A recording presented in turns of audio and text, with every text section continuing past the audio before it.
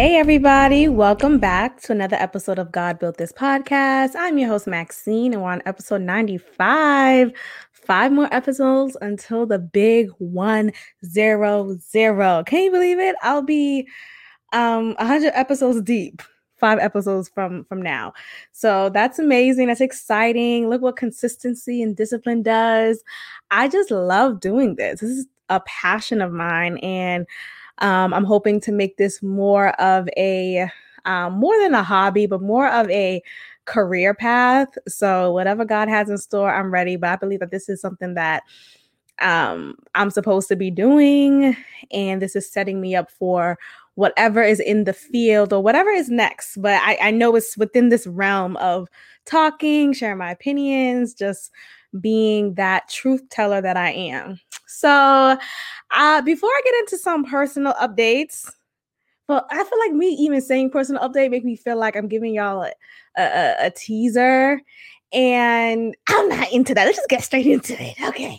So I'm only going to spend like just a few minutes on Church Bay just because I spent enough on him. And it's funny because I spent a lot of time on Boston Bay, and did not did not give him a limit.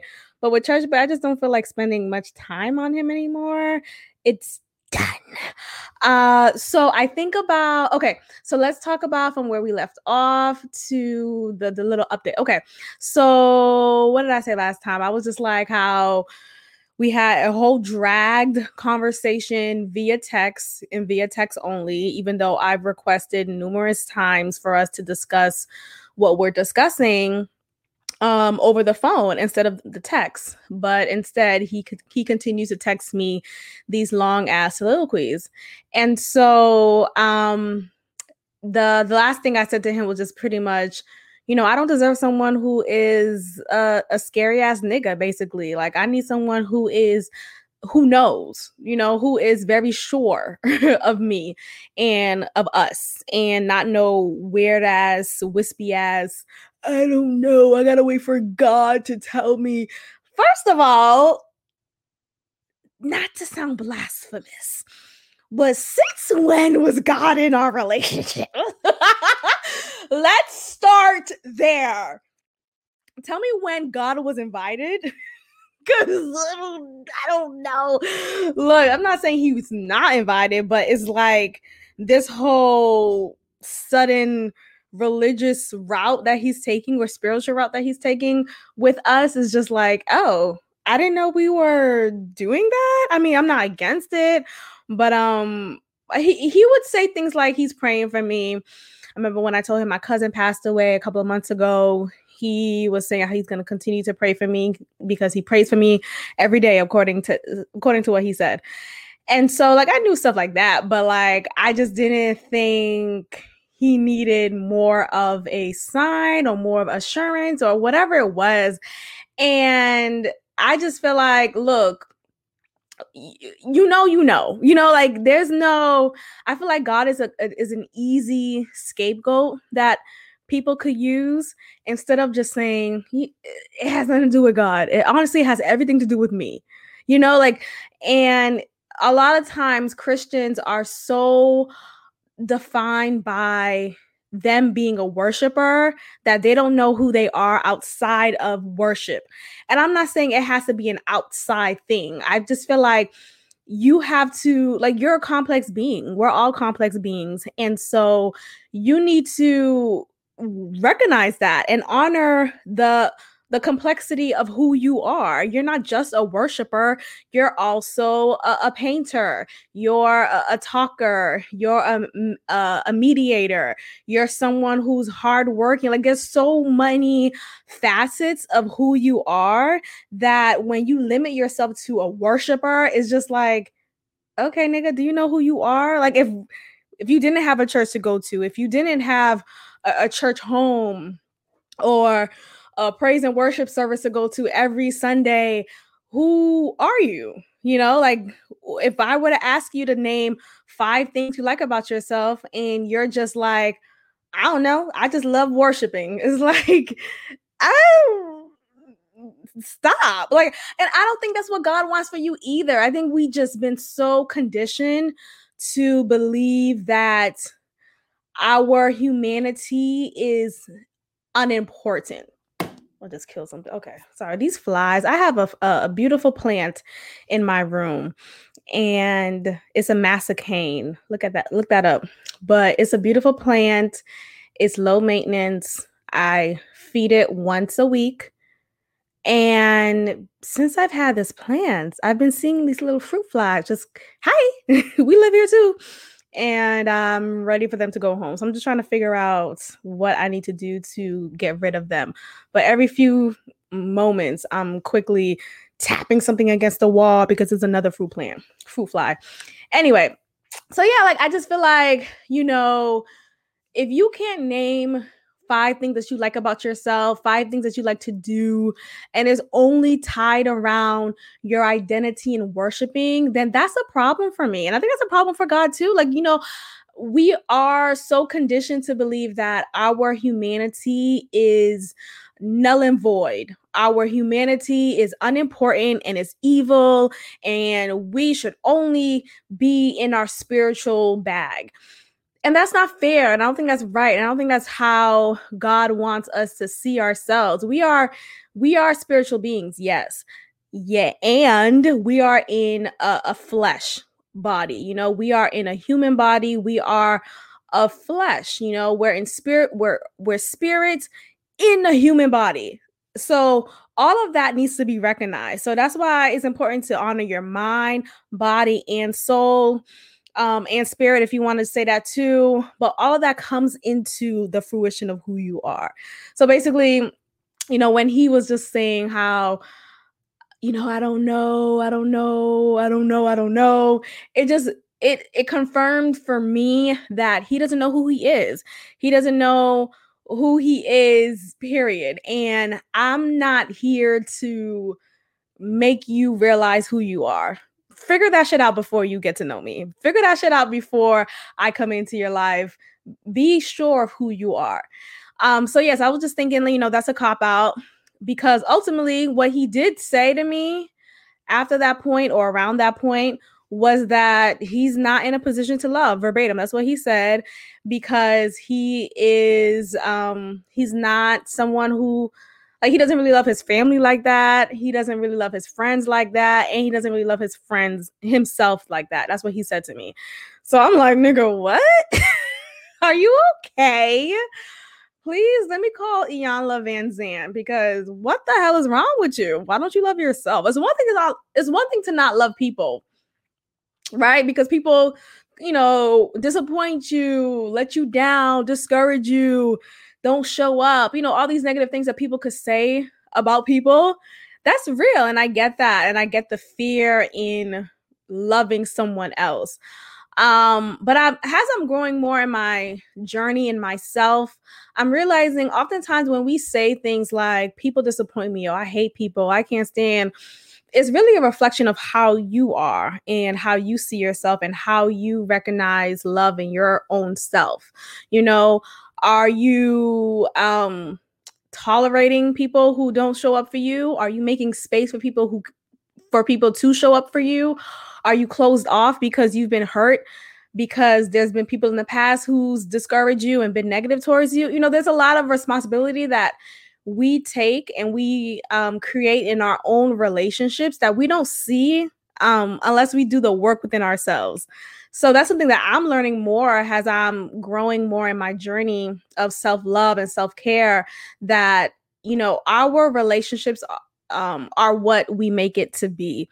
And yes, there are people out there who are vampires, who will take and suck your blood, and they see you as, and you are a good spirit, right? You have these strong, positive energies around you and good vibes, positive vibes.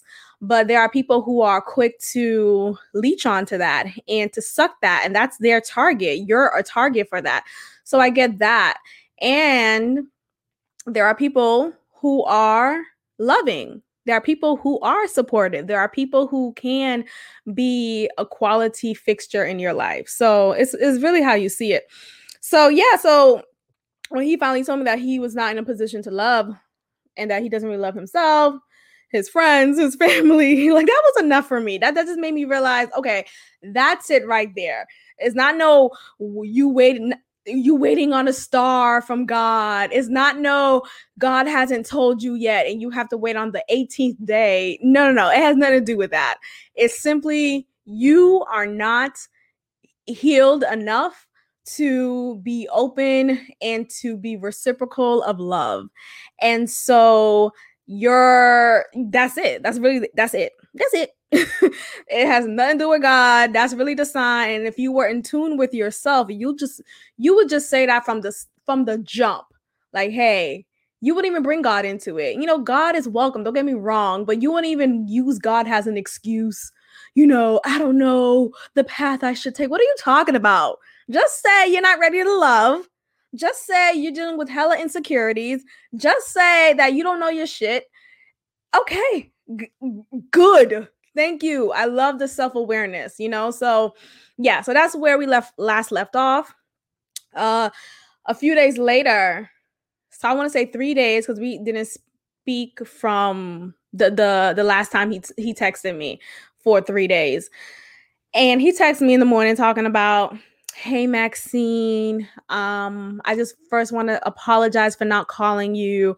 I'm not big on talking. So that right there, I'm just like, what? This is a sign that God is showing me. I know you were looking for a sign from God, but this is what God is showing me. This is my sign from God, because I don't want someone who's not big on talking. I literally have a podcast. I'm not saying I got to talk to you every single hour of the day. I like silence. I like to be silent. I like my silent times, but I like communication. I like to know what the fuck is going on. I like to know if you are still in it with me, And so to first say I'm not big on talking as if that's an acceptable reason, and thanks for the apology for not calling me, even though you are still not calling me. You just sent me a text. Fuck you. Like, this is the childish shit I'm talking about. And it's just so funny to me because I think about how I noticed way before that this person, that church bae, was just not someone who I wanted to be with. And I said that to myself because I felt a disconnect between us.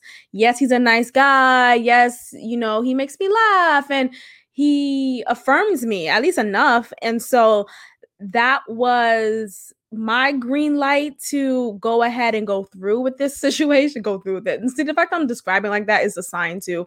But that was my mindset. And so I'm thinking, maybe I'm sabotaging myself. Maybe I'm just, shortchanging myself. I am ready for love. I could do this. And so I gave it a go, even though I broke it off twice before. I gave it a go for the third time, really committed to showing myself that I can emotionally feel for someone long term, that I can commit to this, and that I can choose to fall in love or rise in love with someone. And so that was all intentional for me. And honestly, I think maybe it was a selfish thing on my end. Maybe I just wanted to do it for myself to see if I could do it. But ultimately I knew that he was not someone I wanted to be with long term because there was such a disconnect mentally, spiritually, and emotionally. Just going off of the fact that he chose to text me for that whole week rather than picking up the phone and calling me, just for the fact that he ghosted me and I had to finally hunt him down for him to finally respond, just for the fact that when I finally did, his response was still unclear and just kind of scary. Like, he didn't want to say what he wanted to say. I felt like he was trying to he was trying to be mysterious. And I remember before that whole conversation happened, he was trying to start an argument with me. And I think men do that to get you to break it off with them rather than them just saying, hey, I can't do this anymore because of X, Y, and Z, So it's all of these things just recently that I realized that. And it's just this lack of go-getter mentality that I see from him. He has excuses from the get-go. There's always an obstacle that he's always going to talk about. Rather than a solution. And as you guys know, I'm a solution-oriented person. So when you come across someone who's consistently complaining, consistently finding excuses, consistently talking about obstacles, I'm just left feeling drained. Like, I don't want to have to convince you all the time of affirmations. Like, I need to be poured into as well. I need someone who knows how to encourage me, and not just encourage me, but like, I want to see it in you. I want to see how you encourage yourself. And if I'm noticing several different ways that you're not doing that, it's disappointing. And I didn't like his eating habits. I didn't like how he didn't take care of his body enough. I'm not saying he's a fat slob, but he's too damn skinny for me. So it was just all of these things. Like, why don't you go to the gym? What? Like, what? Why don't you go to the gym? Why don't you lift some weights? And it's one thing to be like, I've tried that. Because he did that one time. He said that to me. And he's like, and I'm just like, well, did you though? Like, did you really though? Because there's a guy who I'm friends with, and we grew up together. He was super skinny when we were growing up, super skinny. And I was super skinny too. Like, we were all skinny. But that was just acceptable because we were young. We were youth, youth age. Growing up, him getting older, he's like, there are people who are naturally thin and there are people who are naturally big bone. I know that people say that's not a real term, but it's real. There are people who are naturally big bone. I'm not saying fat. I'm just saying just naturally thick and curvaceous. And so with this friend of mine who I grew up with, he when he got older, as we both got older, because we're around the same age, he was really taking care of himself physically. He was eating the right things to gain the proper weight that he wanted to gain the muscle weight that he wanted to gain. And he was consistently going to the gym to complete that goal. And he did. And he is not this little thin ass motherfucker. He is built enough, and it doesn't look weird. Like, it works well with his body type. And so I've seen it done. I've seen it done. So when I look at Church Bay and I see him still skinny, and I'm just like, what are you doing though? Do you have a gym membership? Do you have an app that tells you how to do a push-up? Because what is it that you're doing? Because you're not doing anything. So I want to know what you're doing. What are you doing? What the fuck are you doing? So it's frustrating when I have to tell you how to be a man. I have to essentially raise you, You eat McDonald's every night. Look, McDonald's is cool. I like McDonald's too. But where's the protein? Don't you want to gain weight? McDonald's is not going to be the way to do that consistently. There's some bomb, he's Haitian, so there's some bomb Haitian food that you could eat consistently that will give you the pounds that you need. And when you work out, you could assort those pounds accordingly so it looks good for your body type. You could push those pounds in a way, when you're working out, you focus on a particular muscle group. And so you'll build that muscle with that weight gain. I know what the fuck I'm talking about. Trust, I know what I'm talking about. So when he continues to give me excuse after excuse for why he's not working out or why he's not gaining weight, it's like, but did you try though? Did you try? I remember one time I was like, why don't you go to the gym? Oh, me and my boys are deciding on which gym to attend. What? Why is this a decision that you have? Why is this like this big old, just pick a fucking gym. It's not that deep. Pick a gym. So I don't know how to. I remember one time I was like, oh, have you like looked into, the things that you would need to do to help you, reach and accomplish that weight gain, that physical gain, that health gain? And he's like, because he's like, he doesn't really, he hasn't really done that. He hasn't come across a trainer who knows what he's doing or whatever it is. And I remember he was saying how his friend, I'm like, okay, so when you're because he works out with his friends, or when he does work out, and workouts to him is just like playing ball. So really, what are we doing? I would say, why don't you, just kind of talk to your friends? Like, I'm sure your friends have gained weight. Like, I'm sure they have gained weight and eaten properly or did something to accomplish a weight gain goal. And he shot that down like, no, well, they're not certified. They don't know, or it works for their body type, not mine. It's like, but what have you tried? You tell me all things that you didn't do. What have you done? What have you tried? What is it that you're doing to get there? Okay, you may not trust your friend because you don't love your friends apparently, but what are you doing? And he was just like, he doesn't like the whole trial and error type of way of doing things.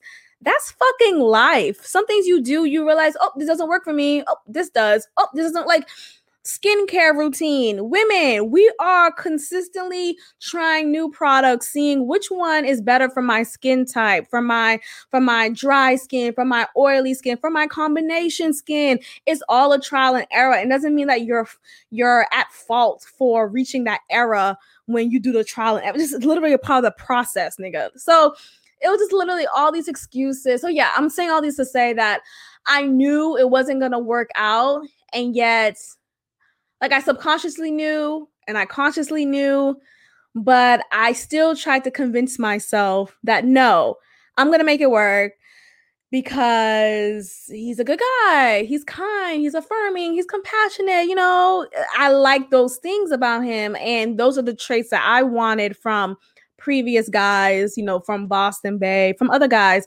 And so when I finally found that in Church Bay, I was thinking, okay, this is great. This is good. We could work on these things. Maybe I could help him out with things that he need help with.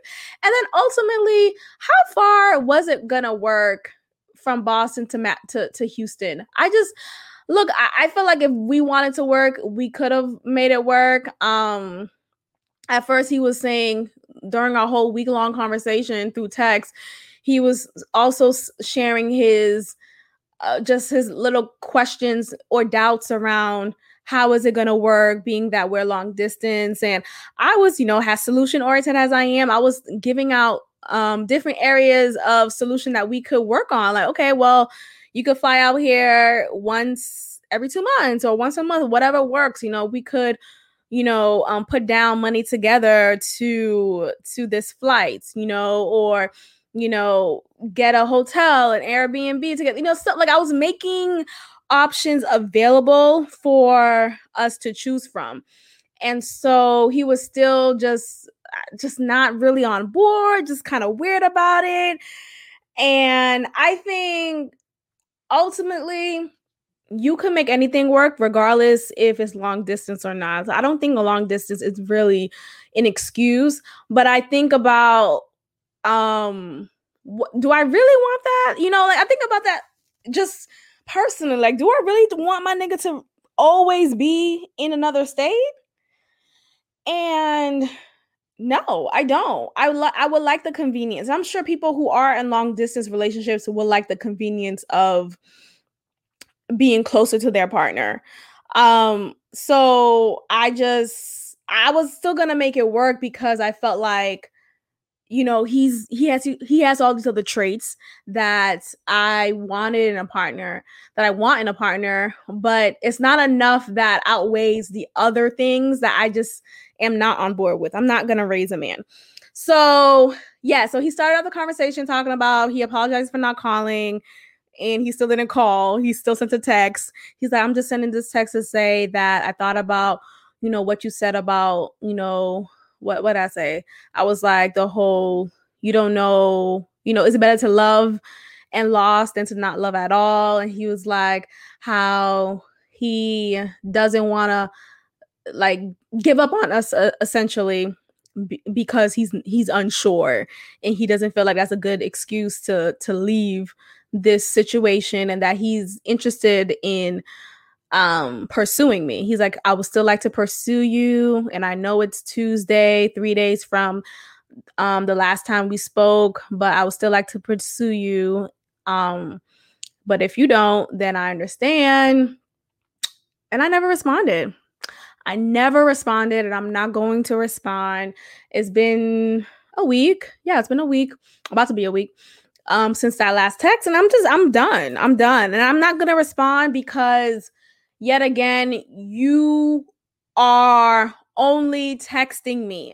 Yet again, it's the same old situation. Yet again, I've said to call me, you still haven't. So like if you really, I just feel like he's a scary nigga. Like he's just not a man, not like, all right, girl, like I'm coming over, like type of nigga. Like I want a nigga and I want someone who's kind and compassionate. You know, I want that to be gelled into one person. And I don't get that from Church Bay. So when he sent me that, I literally just rolled my eyes and just like, here we go with this scary ass shit. Like, I don't want that whole flimsy shit. Like, and then you might think, well, Maxine, you broke it off with him. Yeah.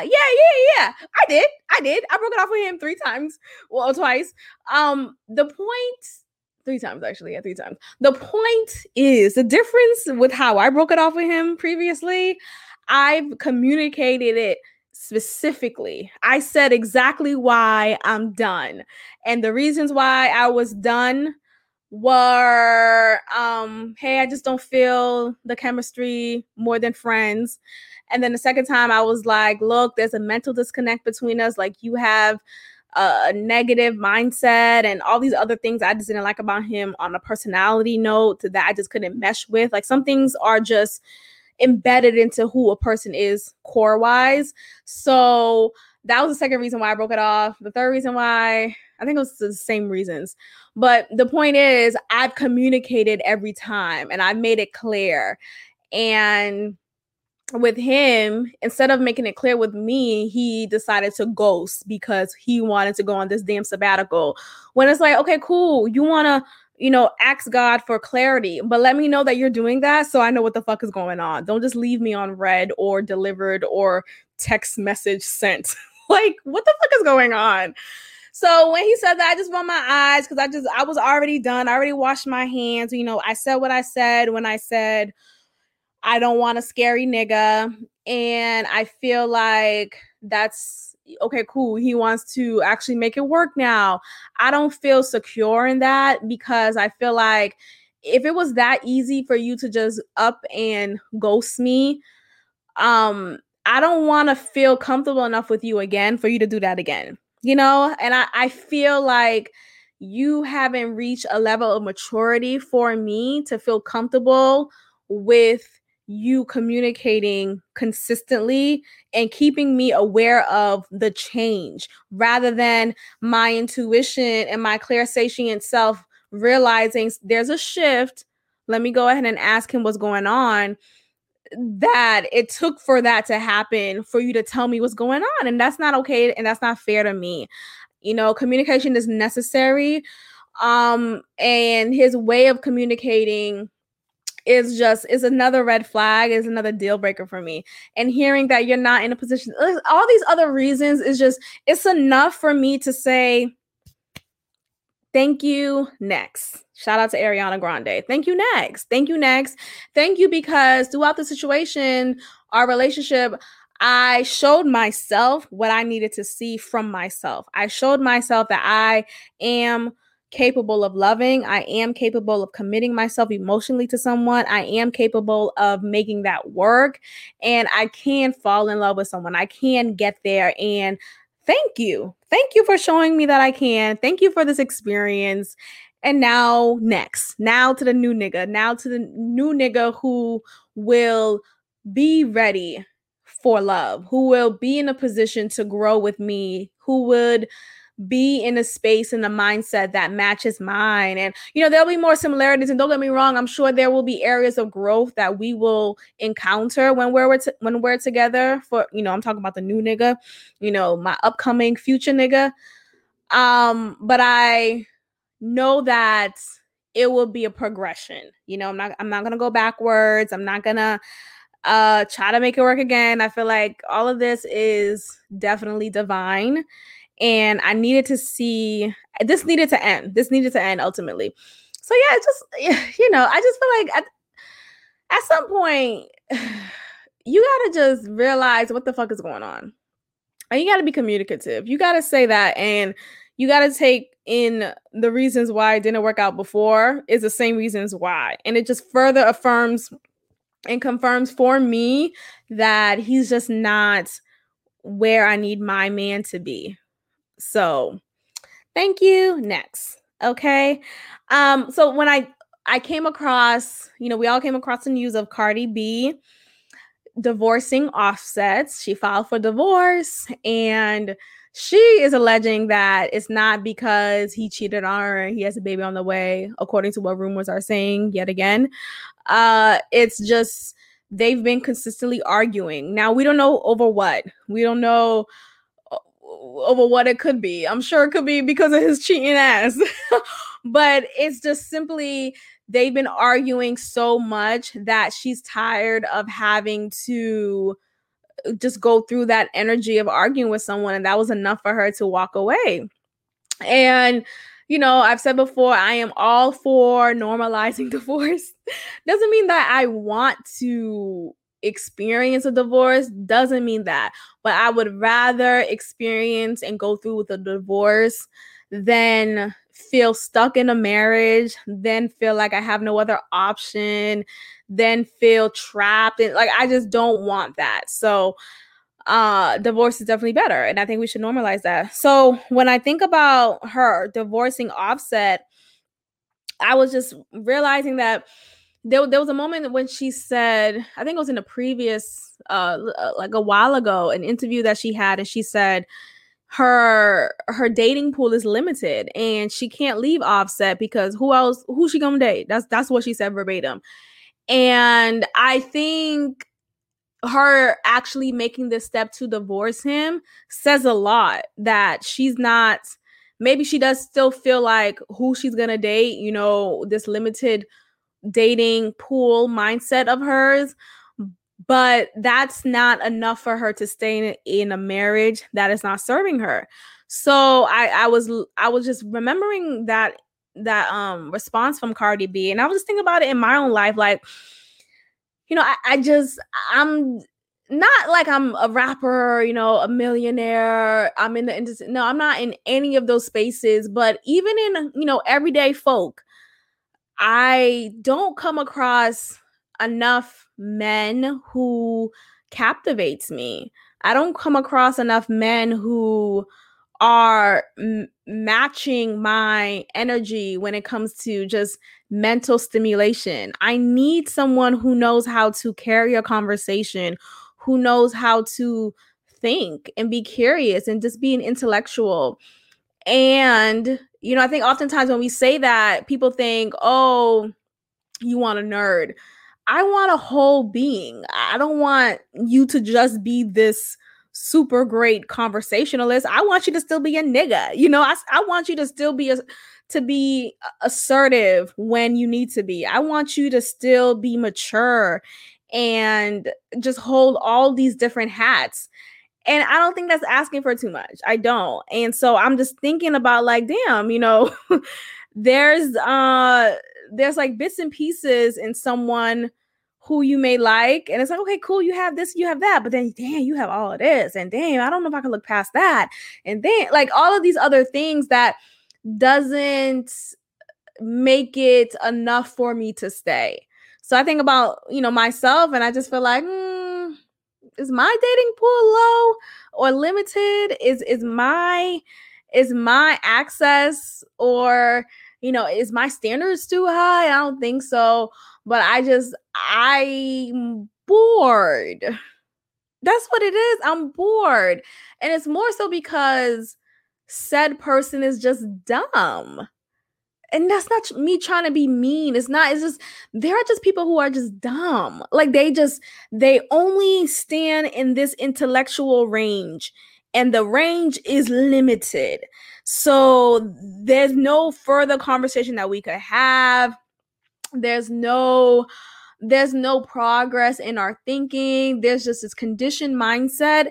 And that is something that I just can't fuck with. I remember having a conversation with Church Bay, and he was saying how he doesn't believe in voodoo. He doesn't believe it's real. He doesn't really subscribe to it. And it's one thing to not practice voodoo, right? Because this is naturally when people say voodoo, a lot of people have this negative, evil, demonic impression of it. And I understand that because there's these images and this media that sensationalize a negativity around voodoo. But when you look past that, right? Because at the end of the day, you could use anything for good and evil. Okay. Slave masters use the Bible for evil to justify their enslavement, to justify beating and treating their fellow Black men and women as chattel, as property. Okay. So the Bible was used in a negative light from our ancestors' slave masters. With voodoo, it's the same process. You could use it for positive or negative. With any type of spiritual practice, you could use it for positive or negative. And so I was explaining that to him, and I was saying how, voodoo is not just about, like, it's dimensional. It's not just about cutting off chicken heads and praying over a nigga who did you wrong. No. Like, it's not. I mean, it could be about that, right? If you want to talk, let's talk. It could be. Fuck. Give me a chicken right now. I'm kidding. But I mean, sure, it could be, but it's not only that. There's so many different facets to voodoo, and people don't recognize that, and people are quick to judge it and just dismiss it. Like, nope, it's only evil. It's only evil. And it's just, that's the impression that Church Bay was giving me when we was having this conversation. And it was just like, are you dumb? Like, are you like, there's just this mindset that he's just staying in, this mindset of being raised in the church and being a Christian and being indoctrinated to a religion that is westernized, and you are now bashing your own indigenous practices. Like, I don't want my man to be that dumb. Like, I don't want him to be told what to think for, as long as he was when he was younger, and to not have grown from that thinking and to not explore other avenues. I want my man to explore, go swimming, go check out the world, go talk to people with different backgrounds, different experiences. And with Church Bay, he has that limited experience, that limited background, that limited exposure to different kinds of people and different kinds of experiences. So I had to teach him yet again. Hey, voodoo's not all about that evil shit that you are familiar or that you were told. It's actually just about being in tune with your body. It's just about being in tune with nature and using holistic and herbal remedies. Like, it's literally just that too. Like, it's also that, So again, you could use anything for good. You could use anything for evil.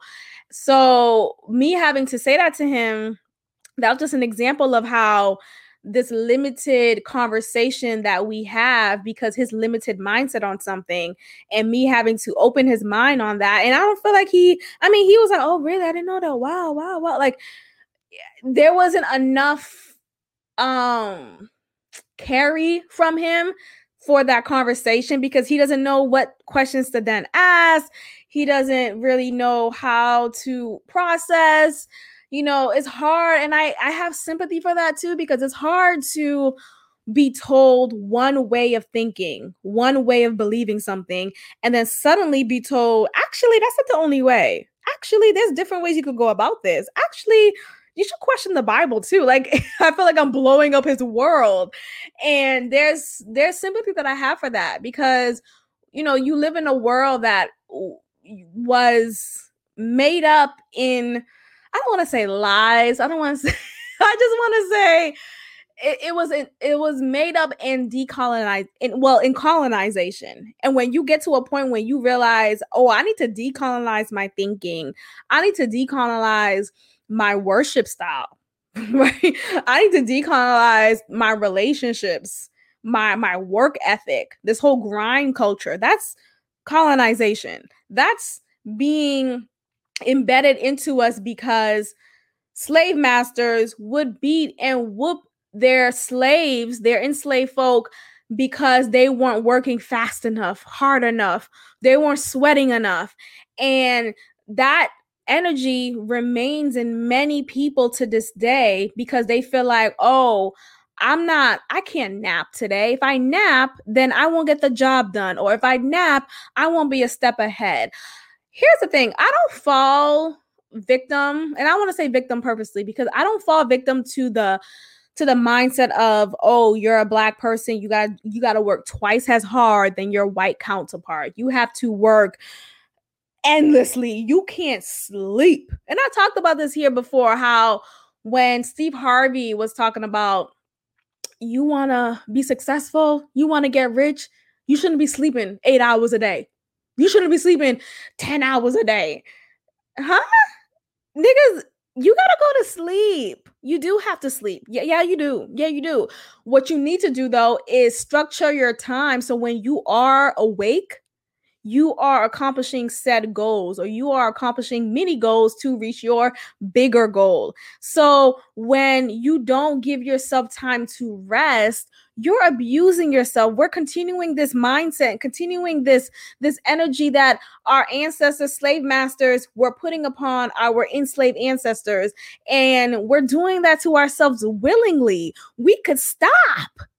Things could get better. Hey, let me let you in on a secret. You don't have to work twice as hard. No, you don't. And I understand there are a lot of white people in high positions who are not deserving of that, because this could have been a better option. This could have been something that a white person could have just could have lazily got. And I get that, but I also feel like what's for you is for you, and you don't need to necessarily get any special treatment because, oh, you work twice as hard, or oh, X, Y, and Z. I don't think that's fair. So when I think about that whole mindset of being a Black person and working twice as hard, no, we need to move forward from that conversation, and we need to just do better. So anyway, I was thinking that, and I felt like, I think we need to just decolonize our shit more. There's a lot of decolonization that we have to do, that we have to be aware of, and that we should question. We should get to a point in our life where we are questioning what we are doing, what we have been doing. Are you just going to church because that's just the thing to do? Right? Because your parents raised you in the church. Like, do you really feel like you need to be here? Do you have questions? Do you want to worship in a different way? Like, what is it that you could do to get to a place of progression ultimately? So yeah, so with him, I was just feeling like, ooh, limited. There's this, what's his name? Andrew Gillum. Yeah, so Andrew Gillum is, I honestly don't know what he is. He's a politician, but he is specifically a governor or something. But there was a little what is it? A little controversy when he was found drugged up in a hotel with two gay white men. And the controversy is, he's doing drugs. He's a politician, and he's actually a married man to a woman, to his wife. And it's shown to us that he is interested, attracted to, whether it's gay or bisexuality, he is into men. He decided to have an interview with Tamron Hall and share publicly he doesn't identify or describe himself as a gay man. Instead, he identifies himself as a bisexual man. And the conversation opens up to now, is that something that a wife should be okay with? Can a heterosexual marriage survive with a partner who is bisexual? Apparently the wife says that she knew that he is bisexual before this controversy came out, and she still loves him and they still have a marriage. And I think she actually agreed that, not agreed, but like I think she actually affirms that. So they may no, I'm hearing that from somebody else. Never mind. But that's all she said. Actually, that's all she said, and it seemed like okay, she's still saying about her nigga. I think about could it be me? I don't think that could be me. Um, and I feel like, there's this hesitation to even say that because nowadays, if you say something like that, you're a homophobe. You are homophobic. You are a hater. You want gay people to burn it. Like, no, nigga, I just don't want to be with a bisexual man. That's it. But the conversation moves into, well, where is that rooted? That's rooted in homophobia. No, I'm going to say it again. I'm gonna do it slower. I just don't want to be with a bisexual man. I don't. But I also say that because I don't see the room for that. I don't, because I don't also want to make space for, I don't want to make space for that. Ultimately, if you're married to me, right? You're a man and we are in a heterosexual, like obviously we're in a hetero, I'm a man, you're a woman. We're in a heterosexual relationship marriage. Okay, what then happens to that bisexuality of yours? What then happens to that desire that you have or attraction that you have to the same sex? Does it just suppress and go away? Is it a dream deferred? What happens to that? Where does it go? So I think ultimately when something is suppressed for too long, there will be a release of it. There'll be an outbreak and that will result into you cheating on me with a man, and ultimately I would say embarrassing me. All cheating is embarrassing, but there's another level, and that's just what it is. Not to be homophobic, but it's just another level of embarrassment when your mate cheats on you with the same sex. It just makes you feel like, damn, girl, like there's really no way of fixing it. And I'm saying that because there's no, when a nigga cheats on you with a woman, sometimes it could be because, oh, he just can't, control his dick in his pants, right? He's just he's just out there. Or, oh, this bad bitch came across him, fat ass. Or maybe, oh, you wasn't giving him what he needed sexually in the bedroom. Maybe you wasn't having enough sex with him and he just wanted to go elsewhere to find it. Right. But the person that he's finding it with is someone of the same gender, of the same sex. And I'm not saying gender, sex is the same thing, but I'm just saying both is of the same thing of me. Right. So there's this level of, okay, it has nothing to do with me physically, sexually, gender wise. Instead, it's just, we need to work on these other things. We need to work on your outlet style. How do you go about coping when you're frustrated? Let's not have sex with other people. Let's talk about it. Let's go to therapy, all these things. But when a partner cheats on you with the same sex, it just leaves out the possibility to work it out, because ultimately you're still going to be attracted to that sex and you're still going to eventually fall back into that. And I just don't see a space for that to work unless you are intentional and you are making space for that person to explore, whether it's a once every weekend type of thing or in the bedroom altogether type of thing. I'm just not there. And I think that's okay to feel and to say, living in this world, we have to be okay with everything. No, I could not be okay with something that's for me. You could be okay with that, right? You could have all the love that you want with a bisexual man. If that's your boat, that's great for you. For me, no.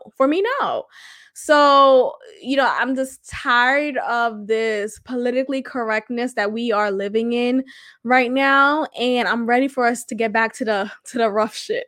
Like, I'm ready for us to move forward from this PC culture, but move forward into a space where we're still respectful to each other. We're still recognizing consent is necessary, and we're still being honest and not judged or made to feel silly for our own personal choices. So it's not gonna be for me. That's gonna be a no for me. I also think about, same thing for the woman. If you're a man, a heterosexual man, and you're with a woman who is bisexual, excuse me, where does that work? Are you leaving space for that? There's this acceptance that people have towards bisexual women, and they make them feel like, oh, well, cool, we could have a threesome, we could, go into this shit together, this is fun. And that's just, I don't think that shit lasts. I really don't think that shit lasts, especially if you go into a marriage with this monogamous mindset. I don't think suddenly that changes into you suddenly being okay with your wife being with another woman consistently, at least. Maybe it's a one-time thing. Y'all are both in cahoots and y'all do this, threesome once in a while. But ultimately, I think shit hits the fan. And I think it goes both ways, whether it's a bisexual man or bisexual woman. I think shit hits the fan if both parties were not introduced to this from the beginning, and if both parties not ultimately, but like if both parties came into this situation with a monogamous mindset. So yeah, there's no room for that for me. Not for me. I want to say that as well, that we live in a world where we have to be accepting of everything, but if it's not PC, if it's not of an inclusive mindset, then it's not okay. And this brings me to the new person who is seemingly to fit in the position of Ruth Bader Ginsburg's position in the Supreme Court. Excuse me. And her name is Amy Coney Barrett, ACB. And there's this complete push against her from the left, because anything that Trump nominates, anything that Trump advocates for is like, I hate it. Let's talk about all the reasons why this is wrong. And I hate that. Unfortunately, Trump's previous actions, or just his character, gets in the way of us looking at his decisions objectively. And Amy Barrett, what is it? Amy Coney Barrett is an example of that for me. I feel like people are so quick to dismiss her and use things against her to explain why they don't support her. So she is someone who is what is it? She's a religious person. She's a faith-based person, and she wants to, okay, so let me give some context on her. So she's a mother, she's a wife, she's a mother of 7 children, and just recently we found out that she has 2 children who she adopted from Haiti. So shout out to Haiti. I'm Haitian, so that's cool. Bring these children to a prosperous life. That's great, and I hope they are loved and treated respectfully and lovingly.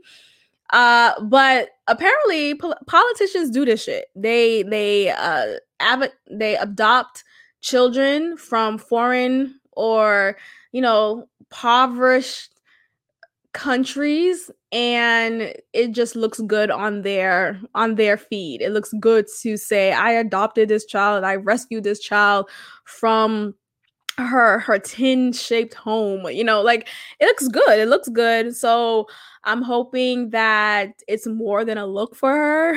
Who knows? I don't know how long she's had these kids adopted into her family. I don't know. And she also has a kid who has Down syndrome. And they made it a point, I don't know who said it, but it's now more in the news, and they're making it a point to say that. Look at her, she's a great mother. She adopted 2 kids from Haiti, and she has a kid with Down syndrome. So, like, who cares? But okay, cool. So she has 7 kids. And she is this, she goes to a church or this organization. She's a part of it, and it's called People of Praise. And the name of that already rubs people the wrong way. And I just think that right there is just foolish, because we have to understand that a lot of churches, they have particular names to grab attention. They want you to be excited of the name that they come up with for their ministry. So I just think that's unfair. And okay, so this organization that she's a part of, apparently they have advisors for their female congregants, and these advisors help them or make the decision for them to, whether it's for the home buying process or for marriage, for just anything. They have advisors, and they are actually called handmaids in the organization. And I just feel like, look, okay, I know it sounds a little weird, and okay, fine, I don't watch A Handmaid's Tale, I'm not familiar with the specific storyline, but I've heard enough about it to know what it's about, and it's how how the women in that show are oppressed, and they're trying to give that same moniker for people of praise. And I think that's unfair. I think it's unfair to judge. Oftentimes we're saying, oh, church and state should be separate. Church and state should be separate. But are you separating it though? Like, why are you quick to put her faith and her choice of ministry to use against her? Why are you doing that? Okay, you're not into whatever people of praise is about, but that doesn't mean that you have to use that against her. Like, that's just your choice. Just like we don't like when the Republican Party is pushing against abortion. Just don't have an abortion if you're not for an abortion, right? It's the same thing with people on the left. Like, if you're not for people who are religious, then you just don't be religious. You don't have to have people at the top or in the Supreme Court who is just like you in every capacity. That's not fair. And who's to say that, okay, she's religious, but immediately people from the left will say, if you're religious, then you hate the gays, and you hate the LGBTQ community, and you hate abortion. And look, maybe these things could be true. Maybe she does hate them. Fuck, I don't know. But the point is, we can't be so immediate to subscribe her to that description, because that's generalizing. There are many Christians who are accepting of LGBTQ folks. There are many Christians who are understanding of those who seek an abortion. There are Christians who are open-minded and liberal in their thoughts. So it's just unfair. And I think we need to move past that. We're so quick to say separate church and state, but when we use someone's religion as an excuse to not vote for them anymore, to not support them, is just foolish. And I think we need to do better.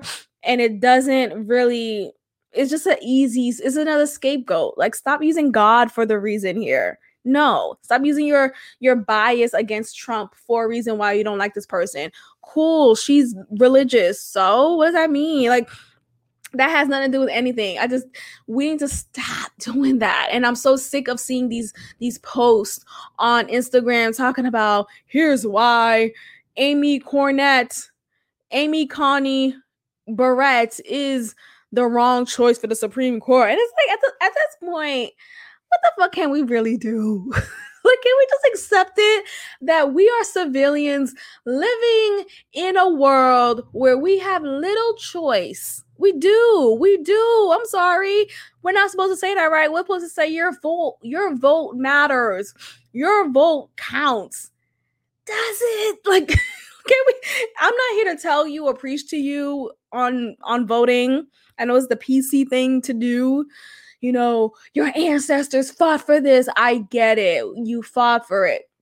But when you're living in a world where your options are both whack, like Biden has a history of admitting and signing off bills that incarcerated many, many African Americans. Okay, Trump is a racist. He uses racist rhetoric to gain the hearts of white people, white marginalized. There are white marginalized people out there, but there's these two people are the options that we have. So I understand when someone is so defeated in that, and they just feel like, you know what, I don't want to exercise my right to vote here. I don't. And local voting is actually where your power shows, is actually where the change happens. So I'm an advocate for local voting, and I'm not saying this as if I'm not gonna vote. I am gonna vote, but I'm not gonna be preachy to y'all and say, make sure you vote if you don't. Like, stop. Can we stop? Can we stop? Oh, you're an activist now. Stop. Just stop. Just can we just stop? Thanks. Like, it's just, I'm just tired of this energy that people are giving. This happens every 4 years, and I just don't feel like this matters. Yes, it matters, but I don't feel like it matters. Like, Trump is saying how that he won't leave the White House peacefully. He's not in support of peacefully leaving the White House if he is voted out. And people are really believing that. Like, really? Y'all think Trump is really not going to leave the house? Y'all think now that he's voted out from this White House, that there won't be security and law enforcement put in place to escort him out if he does act a damn fool and decides to stay in the house?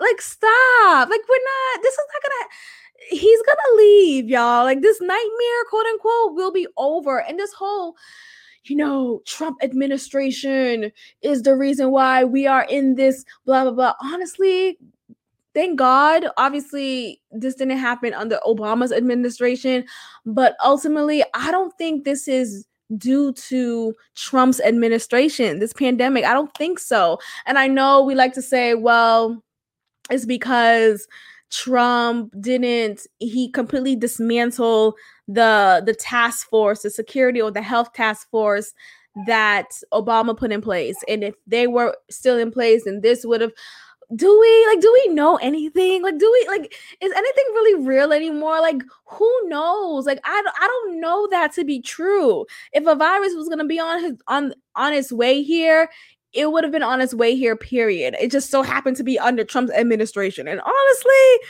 seeing how the left is, shit could have been planned. It could have been planned to make Trump less desirable and to make people believe that under Trump's administration, this happened in his watch. When I just want people to start questioning. Just start questioning more. Stop accepting things to face value. Start questioning your upbringing. Start questioning the people you hang around with. Start questioning what you see on TV, what's consistently shown to you in programming. It's like, and it's not to make you scary of the world that we live in. I just want you to question. Use your critical thinking skills. Be smart. We all have them. Like, we all are able to critically think. It's just some people choose not to. Some people just like to be fed.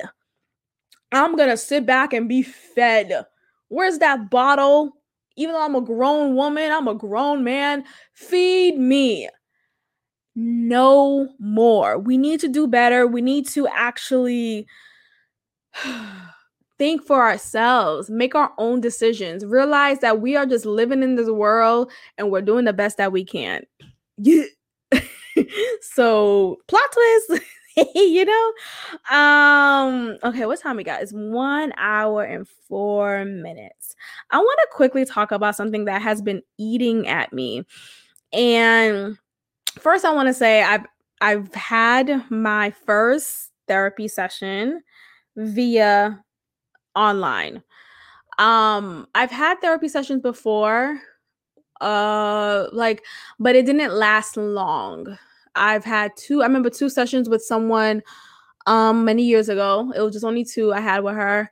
And then before her, I had 1 session with someone who I was given a resource to when I was in undergrad.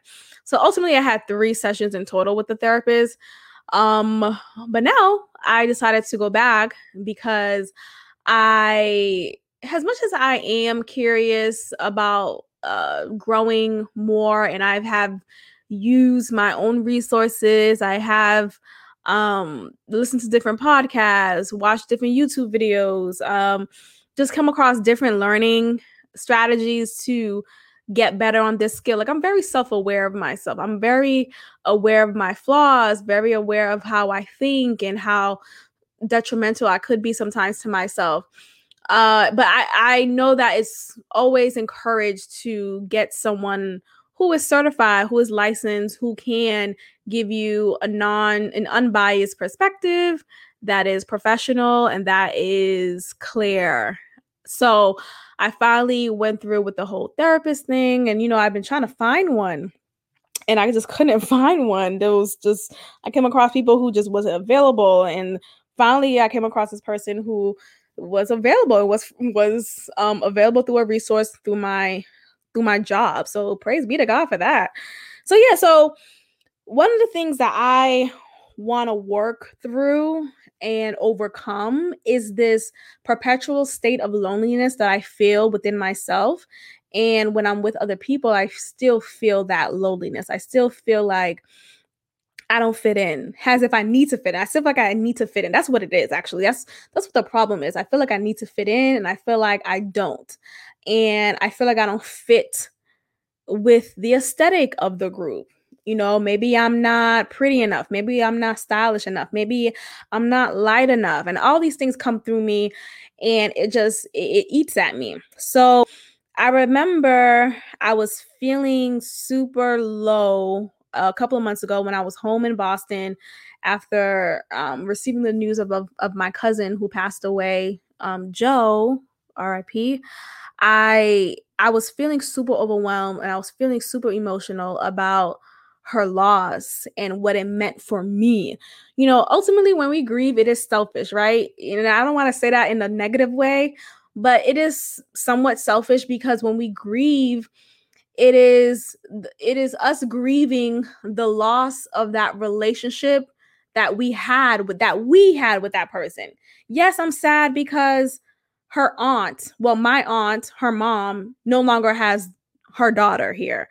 Yes, I'm sad because her friends no longer have Joe here. So I think about it in other people's perspectives too. But ultimately, when we think about grieving someone, we grieve the loss of that person and their placement that they had in your life. And when I think about Joe, and I won't get emotional, but I think about how much she meant to me. She was someone who just understood me. I didn't have to explain myself. I didn't have to give a disclaimer of who I am. She just got me, and we got each other. We were kindred spirits for each other. We had the same humor, and we just had the same love for certain things. And just on a personal level, like, I was able to talk to her about anything. She was just so understanding and non-judgmental, and just heard me. Like, she heard me. She listened to me. When you're talking to people and they're just not present with you, they look around, they don't get what you're saying. They just say, "Oh, okay, wow, that's crazy." That wasn't Joe. That wasn't Joe for me. And Joe was that person for me who just got me. So, and I don't often come across people who get me. I have people in my life who, are family, who I've known since I was born. And I have friends who I've had for years, who I grew up with from church. But there's only a level that we've reached with each other that just hasn't been passed. And I think about how I don't have that relationship with anybody else. I don't. And I was feeling so overwhelmed with emotion, thinking about Joe and grieving that loss of relationship in my life. Like, damn, I don't have anyone else like Joe. I don't have anyone else who understands me the way she does. I don't have anyone else who just got it, So I was feeling that loneliness heavy at that time. And I just happened to, God is so funny, so funny, because I was feeling it so heavy. I remember being in the kitchen at my home in Boston, and my mom was downstairs, my dad was downstairs, and I didn't want them to see me break down like this. And yes, Joanna passed away like 2 weeks before. And so, or maybe a couple of weeks before, because I was home for a couple of months.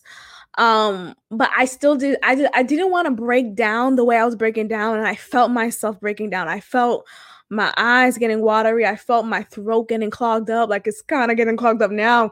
But I felt all of that. And I was in the kitchen with my mom. I'm, oh my gosh, I gotta go upstairs. I gotta go to my room. I gotta go upstairs. I gotta go to my room. So I go upstairs. I finally go upstairs. I go to my room, and I'm just like breathing heavy. I can't hardly breathe. I can't hardly catch my breath. I'm hyperventilating. I'm crying. I'm trying to keep it down. I'm trying to just ooze myself, because I don't like, when you cry in front of people, people are quick to say, don't cry, don't cry. Why are you crying? I hate that. No, I need to cry. I need to let it out. So instead, what I practice is breathe. I say to myself, breathe, mama, breathe. Okay.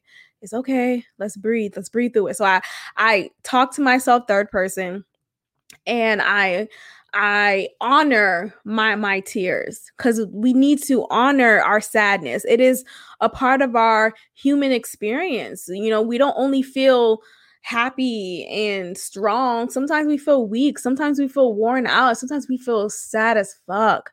And that's how I was feeling. So as I was hyperventilating, trying to catch my breath, crying at the same time, I'm telling myself to breathe, mama. It's all right. It's okay. Everything will be okay. And I was remembering also how I remember I had a whole anxiety attack, and I was in Houston. I was at work actually. And I called Joanna. My cousin who passed. I called her at that time, and I was like, I don't like, I was stressed about finances. That's a whole other conversation that we'll have another time. I have such anxiety when it comes to finances. And I was calling her because I was fearing about where I could not get the money, but how can I put money on this expense that just came about and still pay my rent on time. Like, I would just think about all these other things that I had a financial responsibility towards. And when I suddenly was hit with this expense to replace my tires, I had to replace two of my tires, and it was about 400 or 500 a pop. And I was just like so overwhelmed with that. And I was just feeling like I don't know what to do. Oh my gosh, I'm a failure. I can't do this. Like, I'm gonna lose my apartment. I'm gonna lose this. I'm gonna lose that. And I was saying all these things to Joanna, and I remember she said to me, first she heard me, because people are sometimes, when you cry to the wrong person, they're quick to say, oh God, I miss her, damn. Oh, but when you cry to the wrong person, they're the wrong person to cry to when they say, why are you crying? Calm down, girl, you're forcing it. Okay, you okay? Like, when they react like that, it's like, damn, I'm gonna cry again, because I cried to you and you wasn't the right person to cry to.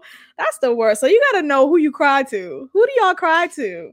Does the person you cry to affirm you, or do they discourage you and make you feel stupid?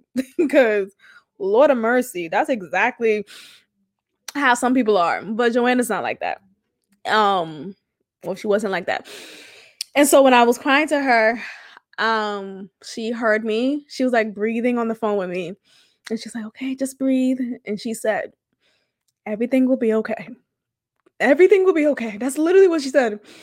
And her saying that, I just felt calm. Like, I felt this calmness come over me. Like, oh wow, wait, everything will be okay. Everything will be fine. I'll be fine. Everything will work itself out. I just, as easy of a response that is, people could say that so quickly, but sometimes you don't remember the trueness in that. Like, everything is okay. Everything will be okay. Everything will be fine. God worked things out. But it didn't feel preachy. You know how sometimes we say, oh, God always supplies your needs, and there's a Bible verse about that. Like, don't be anxious about anything. And all that is true, and I receive that.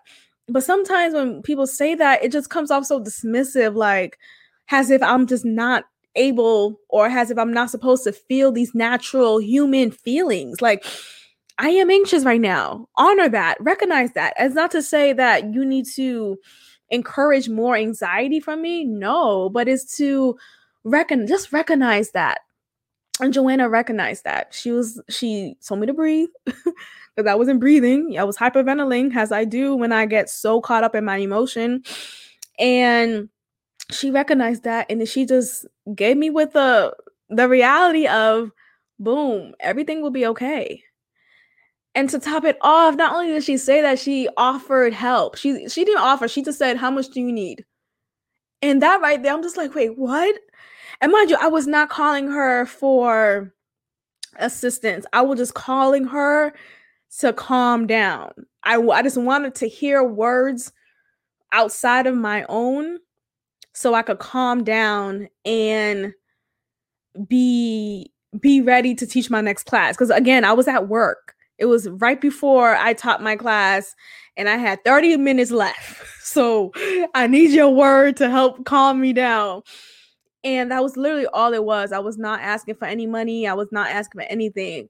I just wanted her to calm me down. And she calmed me down and then some by offering her financial support. So that was amazing. So anyway, I was thinking about all of that. And when I was at home a couple of months ago, I was feeling the loss of that. Like, wow, this person who understood me, who supported me, who got me, it's not here. She's not here anymore. And I try to hold on to the lessons that I've learned when she was here, the experiences that we had, and the gratitude that I have for that. Like, all of that is amazing. Like, practicing gratitude while I was grieving and still now is an amazing tool to have and to practice. But it still sucks when that person is just, oh, this person's Joe's really not here anymore. Like, that's really it. So I came across, I told myself, okay, I need to find something to listen to. I need to listen to a podcast. I need to not get my mind off of it, but I need something to speak to me in this moment about what I'm feeling. Because in that moment, I was just feeling this extreme amount of loneliness. So I'm Googling podcasts. I don't know. And I went on SoundCloud, actually. I don't know why I went on SoundCloud. I honestly can't remember how it happened, but it happened so divinely that God knew what he was doing. So I heard of this podcast called Therapy for Black Girls. And there's this in SoundCloud on the right-hand side, you could see episodes and the title of those episodes. And there was an episode titled From Therapy with Black Girls.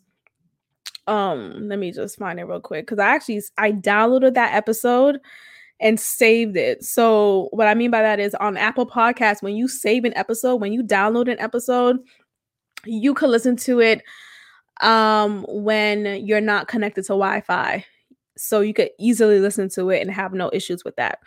So anyway, so this episode, this is a shout out to anyone who wants to just some therapy on that, because it literally saved me in that moment. So the podcast again is called Therapy for Black Girls, the podcast.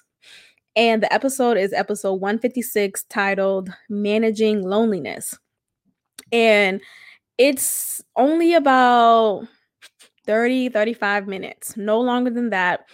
And literally from the first minute to the last, everything that she said is me. Everything that she said, I needed to hear. I wrote a couple of notes down, and I was just getting a better understanding of why or how I operate my loneliness, and how I feel so like I don't fit in, like I feel like a misfit. And basically, I'm just going to read my notes. So Managing Loneliness is the title of the episode. from Therapy for Black Girls. And feeling lonely stems from a social threat. And you think, like, when I came across that term, I'm like, wait, what? A threat? I don't feel like I'm gonna get beat up. I don't feel like I'm gonna get brutalized, harmed, killed. Like, it's not like that type of threat, but it's specifically, so social threat is specific to a need to retreat from people in fear of rejection and misunderstanding. And that hit me because I realized that's what it is. I fear so much so being rejected, being misunderstood, being disregarded and being discarded that I stay in this space of loneliness. It is more, and sometimes it's physical because I choose to be with myself. I love my alone time. And sometimes it's a mental thing when I am out with people and it feels like I don't get it. So feeling lonely stems from a social threat. Lonely people are likely to assume others are criticizing and judging them. They have a strong desire to connect with people, yet still feel a social threat due to fear of rejection. That fear, baby, is heavy. And this is just literally everything that she says. So if anyone is battling with loneliness, especially the way that I do, take a listen to this podcast. I need y'all to understand that you're not alone and it's not in your head. I mean, it is in your head, like it's in my head, but it's something that you could work through. You could figure it out. You could move past this mindset.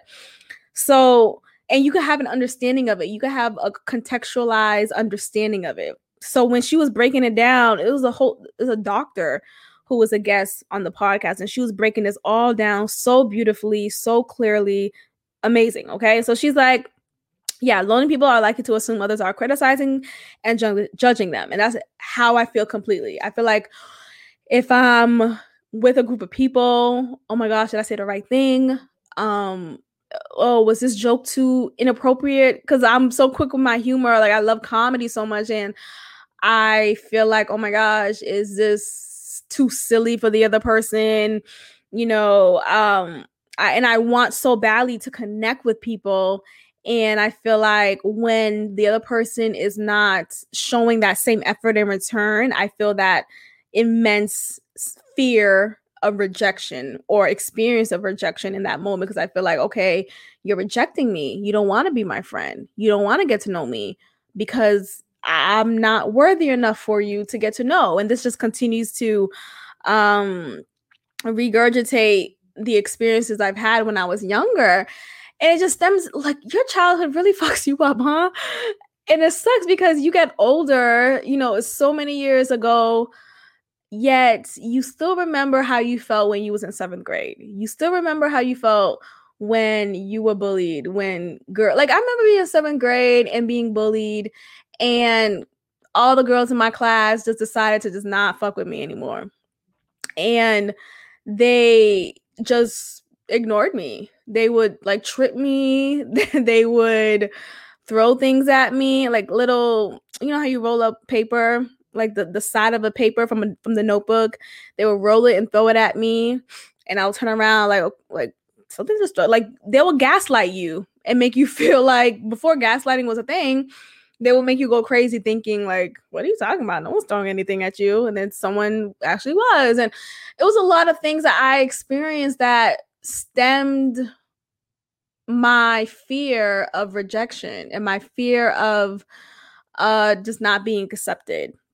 So there's this lonely brain that lonely people have, and the lonely brain would assume that nobody likes you, that nobody wants to fuck with you, and that no one wants to hear from you, pretty much. So it continues this experience that you had when you were younger.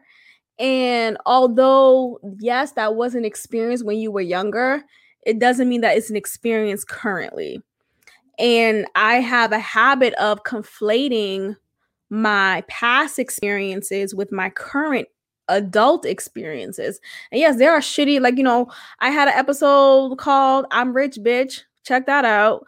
When I talk about my fallout with a friend of mine who I thought it was a friend of mine, but who was orchestrating and okay with bullying me on the trip that we were on in Miami, and how it triggered my experiences when I was younger, and how I was isolated and how I was looked at as just a pariah. And being on that trip and experiencing that in my adult age just re-traumatized me. Honestly, it's traumatic. It's fucking traumatic. And I know we like to use that word so cavalier nowadays, but some shit is still traumatic. Some shit is still heartbreaking to go through.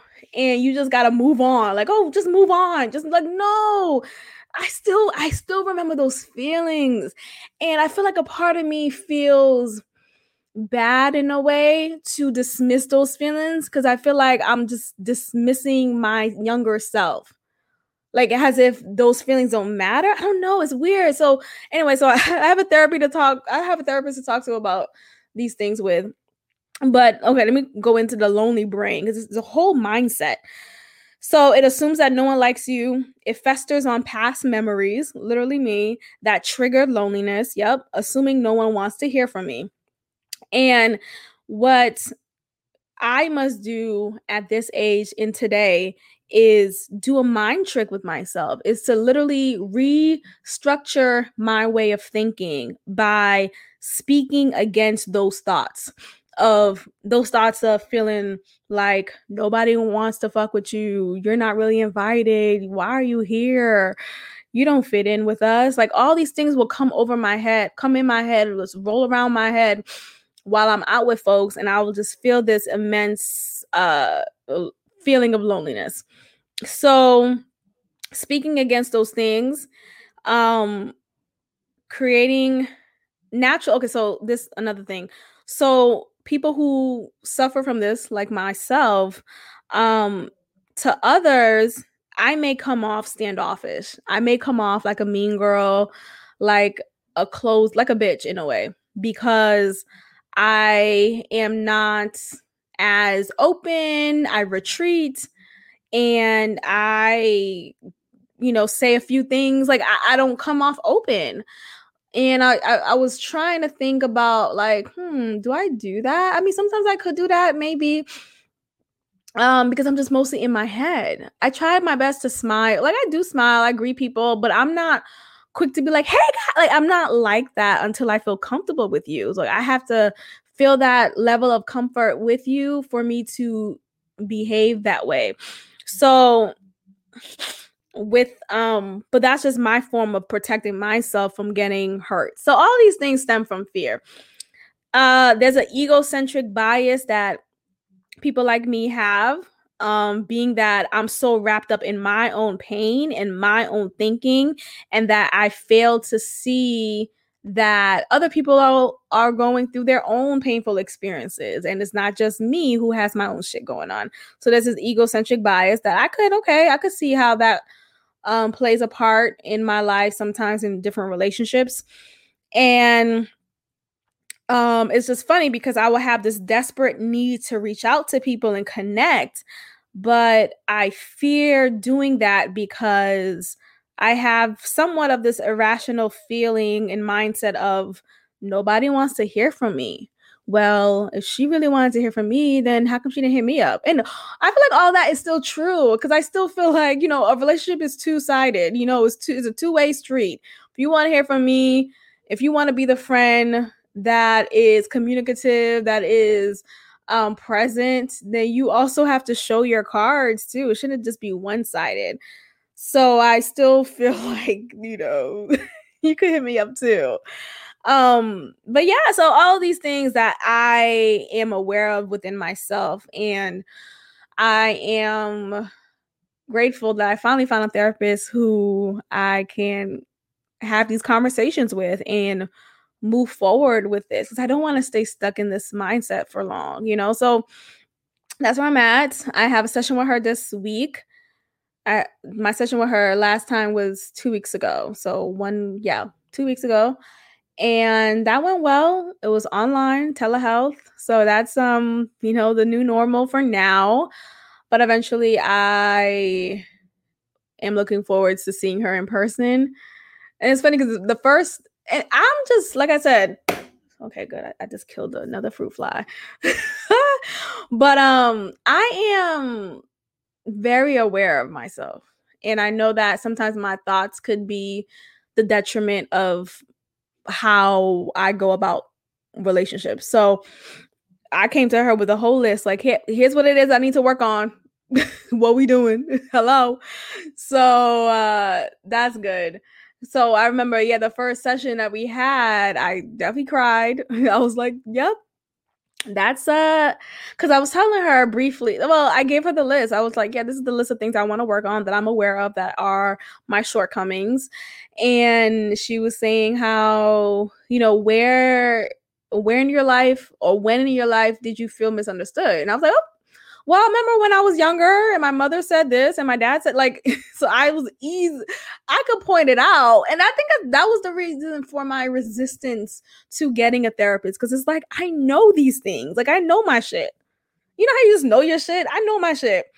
But I'm hoping I believe that this experience with my therapist will bring me to a better understanding and a better way of managing and moving forward with myself. And I will be shown and be held accountable to, hopefully, different practices that I need to incorporate more to move forward from these limited thoughts.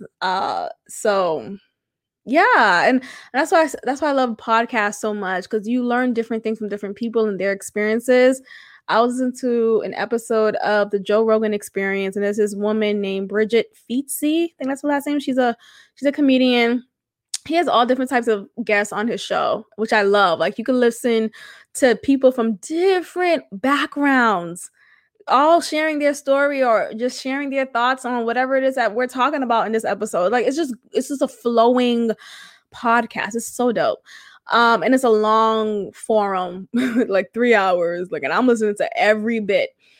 This woman, her name is Bridget Feetsy, and she was talking about her hypochondria, which I sometimes suffer from, which is another thing. And she was saying how she suffered from it, and she worked through it because she first, wanted to, and she worked through it by going to therapy and incorporating different practices. And she was talking about how she needed to retrain her thinking, and it's literally these conscious steps, and incorporating more practices to think more, to think differently, to think positively. She was saying how she needs to work out every day, and not no like heavy shit. It was just like, I need to work out, like go out with my body, take a walk, do a 30-minute thing, exercise routine, just be outside with nature, like incorporate things that bring her peace, to further just walk in that peace. And everything that she was saying, oh my gosh, listen to that podcast too. But I think I might just listen back to it, because that part, I watched that video so intently, like, whoa, this is it. Like, I'm so happy I come across someone else who has gone through some of the things that I go through sometimes. And it shows that she has moved forward from that. So that gave me hope. And I'm excited. I'm excited for the journey that I'm on and the growth that I am continually embarking upon. I'm grateful that this is happening. So yeah, definitely check out that podcast, the Black Girls Therapy. What is it called? Yeah. Therapy for Black Girls. Episode titled 156, Managing Loneliness. So if anyone else struggles with that, please let me know how you go about it. How do you work through it? Because ultimately what it is with anything that you go through is really a warfare, a spiritual warfare, really. But it's a mental thing. You have to just talk yourself out of things. You have to convince yourself, no, this is not my reality anymore. No, I'm not in 7th grade anymore. No, I'm not that unprotected child anymore. Like, I am now an adult, and I could look out for that young self of me by being the fullness of who I am, and by experiencing full experiences with people without the fear of rejection, without the fear of abandonment, etc. So, I'm on this journey with you all. Let me know how you are on this journey. And I just appreciate everyone for listening and just continuing to support this podcast. Please support by subscribing. And if you are interested in visual episodes and more content, please subscribe to our Patreon at Patreon, patreon.com/God Built This. The link is in my Instagram bio, so please check that out. Both Instagram bios, God Built This Pod, and my personal page, Hema Moore. So thank you again for listening. I appreciate everyone for just continuing to just reach out to me and giving me their feedback on whatever I was rambling about, because I'll be talking about many different things. So thank you for just staying tuned.